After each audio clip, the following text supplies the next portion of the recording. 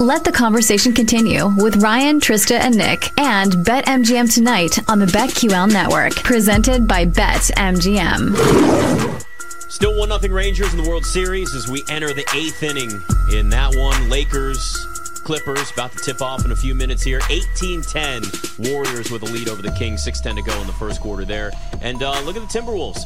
Going to come away with a win at home over the Nuggets. 110-89. They got 17 seconds to go. Just dribble this thing out. That's going to be your ball game there. How about those Timberwolves? Are they for real, Trista? I don't know if they're for real. I just know they beat the Nuggets a lot. Nuggets said that they were the toughest team that they faced in the playoffs. Bad matchup for them? Yeah. Very bad matchup. Pesky. Rudy Gobert and Karl Anthony Towns want to make, Jokic's life a living hell, and they do it. Even though he succeeds, they'd still make it tough. All right, we got Steelers and Titans Thursday night football from Pittsburgh tomorrow night. Steelers 2.5-point favorites. Low total in this one. It is a Thursday night game. Got a couple of young quarterbacks. 36.5 is what we're looking at there right now. Chris Carter is from the Pittsburgh Post-Gazette, also the Locked On Steelers podcast. We've had you on multiple times, and I got to be honest with you, man. I'm excited about this game, and I really hope that I'm not going to regret that offensively, at least between these two teams. But let's look at the defensive side actually here first for Pittsburgh. Minkah Fitzpatrick out, hamstring injury. That's certainly a big loss for the Steelers and that secondary. Just put in perspective what that means with that loss of him not being out there, and also what are the Steelers going to have to do to kind of make up for that as best they can? Well, one thing we've seen with Minkah Fitzpatrick this year is typically he's been the free safety that ranges around in the back, and he would be the guy. That's why he totaled so many interceptions over the past several years with the Steelers. But this year, they've been lining him up everywhere, in the slot, outside cornerback, strong safety, in the box, everywhere, because they're trying to let him impact so many different plays in different ways, and it's been helping because he's making big plays and big tackles at the line of scrimmage. So not having him there is going to take away that big chess piece that they have, and it's going to force the Steelers to have to win in other ways. Now, I will say this. Despite their loss to the Jaguars, I thought by and large the Steelers' safeties actually kind of held up. They threw in Miles Killebrew, who's their special teams ace, and has a few starts under his belt in his time in the NFL.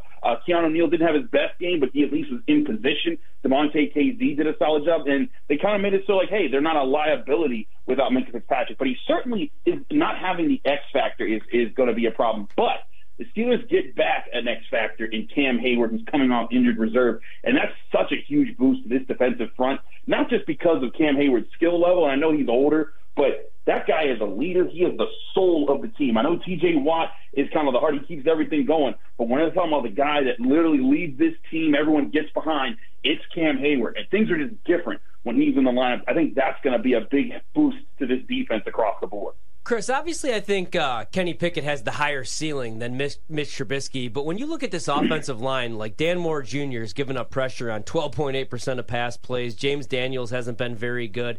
Do you almost feel like maybe just because he's fully healthy and he can move around a little bit, Trubisky might be the better option right now with Pickett dealing with a rib injury, a leg injury? He's just a little bit dinged right now, and he can't move around very well.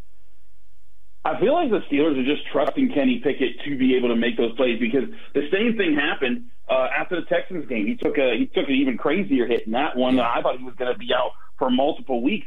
Then he comes back out and beats the Ravens and throws a game-winning touchdown pass to George Pickens against a defense that really gets after it. I think one answer for the Steelers needs to be starting Broderick Jones. He started against the Ravens, looked really good, shut down Jadeveon Clowney in that game. They went to a bye week. Dan Moore came back, and they started him again, and he was good against the Rams. Like, the Steelers' offensive line actually had a really good day against Aaron Donald and the Rams in that game. And I was like, oh, okay, well, maybe they turned a corner. And then, nope, they have their worst game of the season, offensive line, performance-wise against the Jaguars. And, the hit wasn't because of that. The hit was a late hit that should have been penalized, and I still don't understand what the NFL's reasoning was for not penalizing it. But, but by and large, the offensive line does need to be better. And if Kenny Pickett, Mike Tomlin plays this way, is like if you play a quarterback that you can play, Mike Tomlin trusts you to do that. Now, if he sees if it's a dire situation, like Kenny is completely immobile, he will tell him no. I mean, Ryan Clark will tell you Ryan Clark was ready to get back out there with his sickle cell trait, and how it could have ended his life if he had played again when the Steelers had huge games in Denver, and Mike Tomlin forbade it, on multiple occasions. So there's times where I think that Mike Tomlin does step in, but if he's letting Kenny Pickett play, it's because he feels he can protect himself out there and he can be the better playmaker. It's not just the defense that has been slightly troubling, Chris. It's been the offense, 29th in scoring per game, only 16.1 points per game. Obviously, the Titans defensively not as good as they have been in like the height of the Vrabel era. What do you see for this team offensively? What's gone wrong, and what do you kind of predict happening tomorrow? A lot of people talk about Matt Canada's play calls and this, that, and the third, but the more I look at the All-22, the play calls are fine. They have to execute. It's just Mike Tomlin has this thing, do routine things routinely. And if you go back and just look at the Jaguars game, first play of the game, Deontay Johnson's running a streak down the middle part of the field. Kenny Pickett leads him just a little bit, but Deontay Johnson has a chance to catch the ball, bounces off his hands, hits the ground. Could have been a 50-yard play to open up the game. Might have even scored on it, and it would have changed the entire trajectory of the game. Later in the game, they're in a goal-to-go situation. Third down, they have a simple 2-on-2 situation. Connor Hayward does a nice rub route. Deontay Johnson is walking into the end zone. Kenny Pickett doesn't see him. When he does see him, he throws it behind him, and it's a miss for what would have been an easy touchdown. Those two plays right there, they probably beat the Jaguars last weekend. And it's those things have added up throughout the years. And it's the week, But it's not just Kenny Pickett. There was a play that they had a wide open guy, but Chukwuka Okorafor just got dog walked into Kenny Pickett and gave up a sack. It's just been things that are basic things like, hey, if you do this simple thing, do your job well in this spot. And they're not asking you to be Patrick Mahomes, falling backwards, throwing behind your back with your left hand 50 yards down the field. Just make the consistent throw here that an NFL player is supposed to make. Make this simple block here. Don't be driven into your quarterback. It's okay to get beat, but don't get crushed in those situations. And it's been coming from different spots all year. Even Isaac Seumalo, the guy they brought in from the Eagles offensive line, did not play well in this last game. He called himself out for it. This has just been the problem with the Steelers offense. They have to get it together. But I think one thing that they have against the Titans there is they still have George Pickens. And one thing that the Titans defense has really struggled with are guys who win those combat catches. And I think that's going to be a key that Kenny Pickett's going to lock into. He's going to give a lot of those back shoulder fades, a lot of those jump balls to George Pickens. And that could be the key to the Steelers offense. Not necessarily breaking out and having a big game, but doing just enough against the Titans. And defensively, I think the Steelers, they know to limit Derrick Henry, and they know how to and the emergence of Joey Porter Jr. has really helped this secondary at least take away one wide receiver. I think that they'll limit DeAndre Hopkins, limit Derrick Henry, and once that happens, that'll lead to T.J. Watt and Alex Highsmith and the return of Cam Hayward getting after Will Levis, making him make some rookie mistakes, and that leads to the Steelers winning. I've been saying 20-14. It'll still be a very close one. So I believe if the over/under was set at 36, I think you guys said. So I think I have it just under that. But I certainly think it's going to be a very competitive game. I think these two teams have a lot of similarities. Tough up front on the defense, mediocre on the offensive line, young quarterback still learning, playmakers at wide receiver. I think this should be a really good contest on Thursday night. I can imagine the Steelers are smart enough to know that DeAndre Hopkins is probably going to be a problem for them, given the fact that he just had 3 touchdowns last week, and Will Levis is probably smart enough to know, hey, let's get D-Hop the ball a lot more this week. Joey Porter Jr. has really improved and gotten a lot more snaps and a lot more opportunity over the last month or so with that defense. How much, if at all, do you think we're going to see Joey Porter Jr. on somebody like D-Hop specifically? I think you'll see it quite a lot. I think they kind of just roll out their defense in ways that they try to get certain matchups. But I think they'll put Joey Porter Jr. on him with some safety help, because Joey Porter Jr. is very much a press corner, and he wants to jam you at the line. He wants to knock you off your route, to knock you off the rhythm with your quarterback. And if there's one thing that I think DeAndre Hopkins struggles with at this stage of his career, he's still one of the best receivers I've seen play in the NFL in the last 10 years. But the one thing I think he's starting to struggle with is he is not like getting jammed right now. And I think if Joey Porter Jr. can just get that part of it and not be afraid to be aggressive, because the Steelers give him some safety help, that could be the thing that knocks the ball. When the Steelers played the Rams a few weeks ago, Cooper Kupp was held to just 2 catches, and they were able to keep him in check. So I think that there's a chance that with Porter in the secondary, they still have Patrick Peterson there. He's more of a slot guy this year, more of a guy that kind of helps them with different matchups over the middle part of the field. But I think Joey Porter Jr., if he's up to task in this big game, there's going to be a lot more talking talking about him and maybe being Defensive Rookie of the Year because he has made some big plays for the Steelers, including a game-changing interception of Lamar Jackson in the end zone when he was covering Odell Beckham Jr. So I anticipate that being the plan. DeAndre Hopkins is a great wide receiver. I think he's going to the Hall of Fame someday. But I think in this game, the Steelers, they should have a plan that should at least limit him and find ways to confuse the rookie quarterback in Will Levis. So D-Hop's receiving yards are set at 52.5. You think he'll go over or under that? I'll take an over there. I think that he'll get enough targets that he'll get those yards in this game.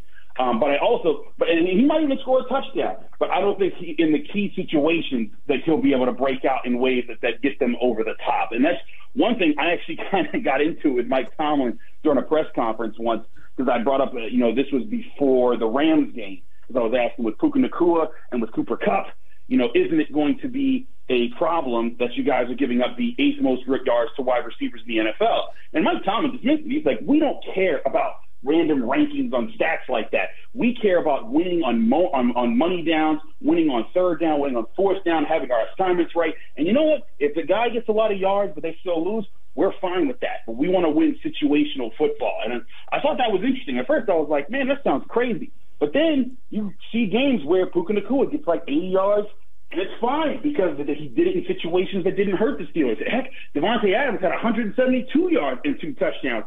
But the Steelers kept him at parts of the game where it didn't crush the Steelers in those situations.